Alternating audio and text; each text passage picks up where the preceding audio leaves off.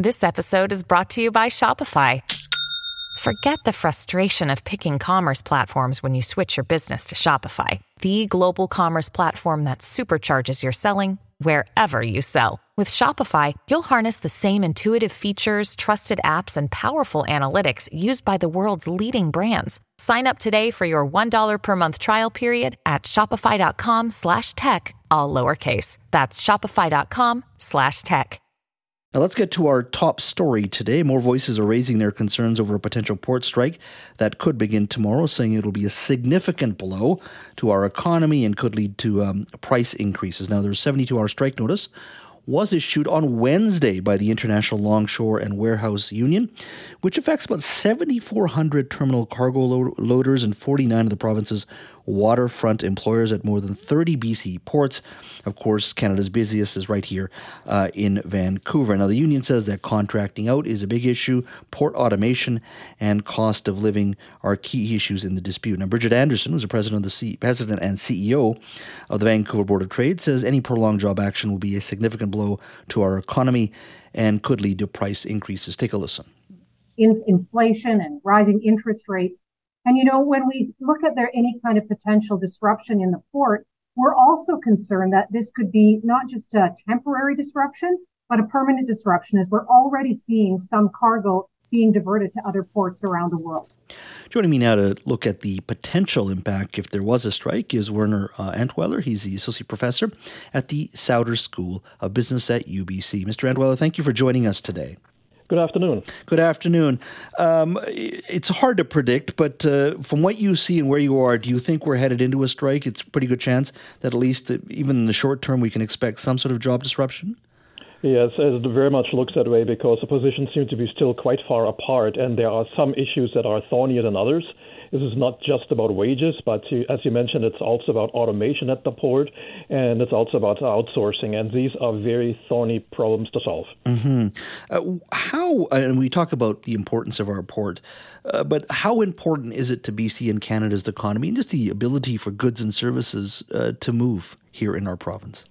Yes, ports are absolutely critical. Roughly a quarter of all international trade goes through our two ports on the West Coast.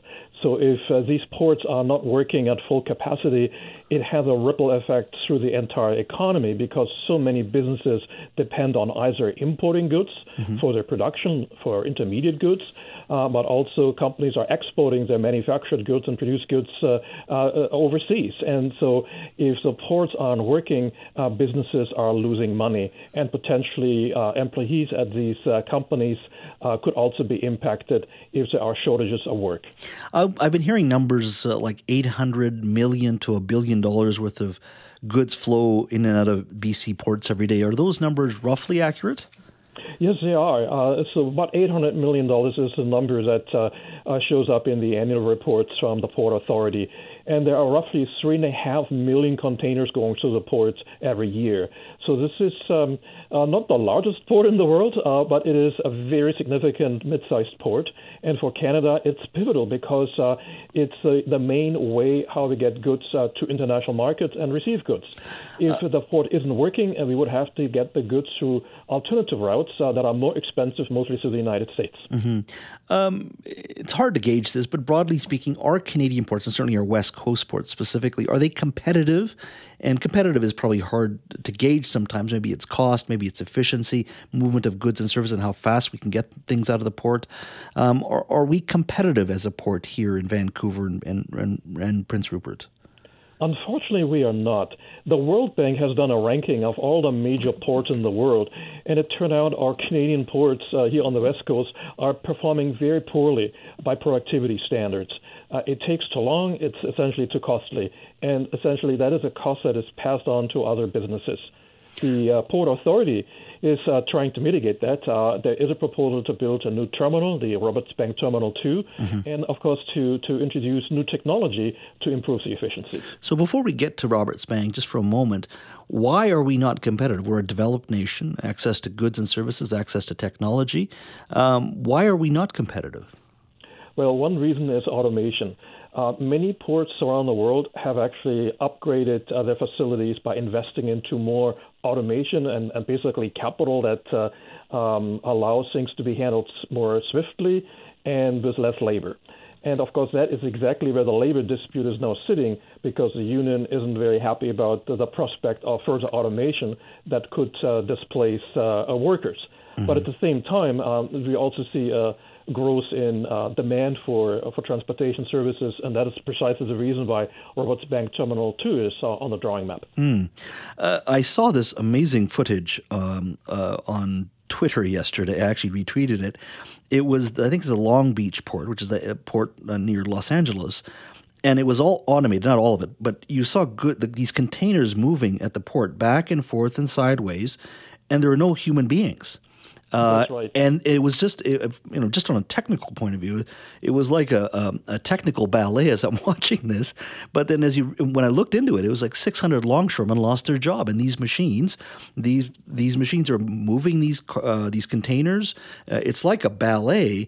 And I was just shocked to look at this and go, if this is the future for longshoremen, not many of us have much of a chance in other jobs when you bring in automation. I mean, it would seem to me, just looking at those visuals alone and what you have said, this strike and what these longshoremen are concerned about, this is an existential challenge to them, is it not? This is an existential moment for them when it comes to their jobs. Yeah, I can appreciate the challenge that is posed by automation. That is not different from other industries, for example, in automotive manufacturing, where robots are increasingly taking over what is or has been mostly work by workers. And so this is something that is happening already at ports. And you mentioned California. All the ports around the world are upgrading along the same way. And the ports that are not, they become uncompetitive and they lose business to competing ports. And that is a challenge that Canada cannot lag behind others in the productivity of their ports. What it means for the workers is that increasingly there will be fewer jobs, but those jobs that remain will require upgrading, because the people handling these robots need qualifications and training that goes beyond what they currently have. So skill upgrading is one of the other key questions in labor negotiations that actually allows these workers to compete for the jobs of the future. This is a question a bit out of left field here, but I think it's an important one. A few years ago, the Panama Canal was upgraded. Has that had any impact on traffic or potential or competitiveness with other ports as well? Has that made it tougher for the Vancouver port? Not to a large extent, because of the location advantage that we have.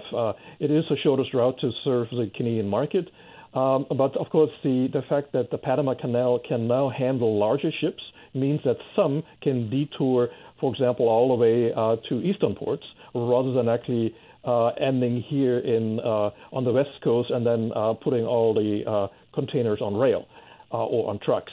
So in that sense, it has changed the equations a little bit, but still the location advantage we have is still very strong, and it's not going to get displaced significantly by what's happening in the Panama Canal. I won't hold you to this. My final question to you, do you think this is going to be a longer strike just because of the sort of the broader existential challenge that's there for longshoremen? And it seems to me, when you talk about automation, there's potential job loss there. There's efficiencies that are required, the competitiveness with other ports as well. Do you expect this to be a tough negotiations moving forward? It will be very tough, because it's not just about wages. If it was just about wages, we should see a settlement quite quickly. But it is really about the long-term prospects for these workers and what their jobs are going to look like in 5 or 10 years from now.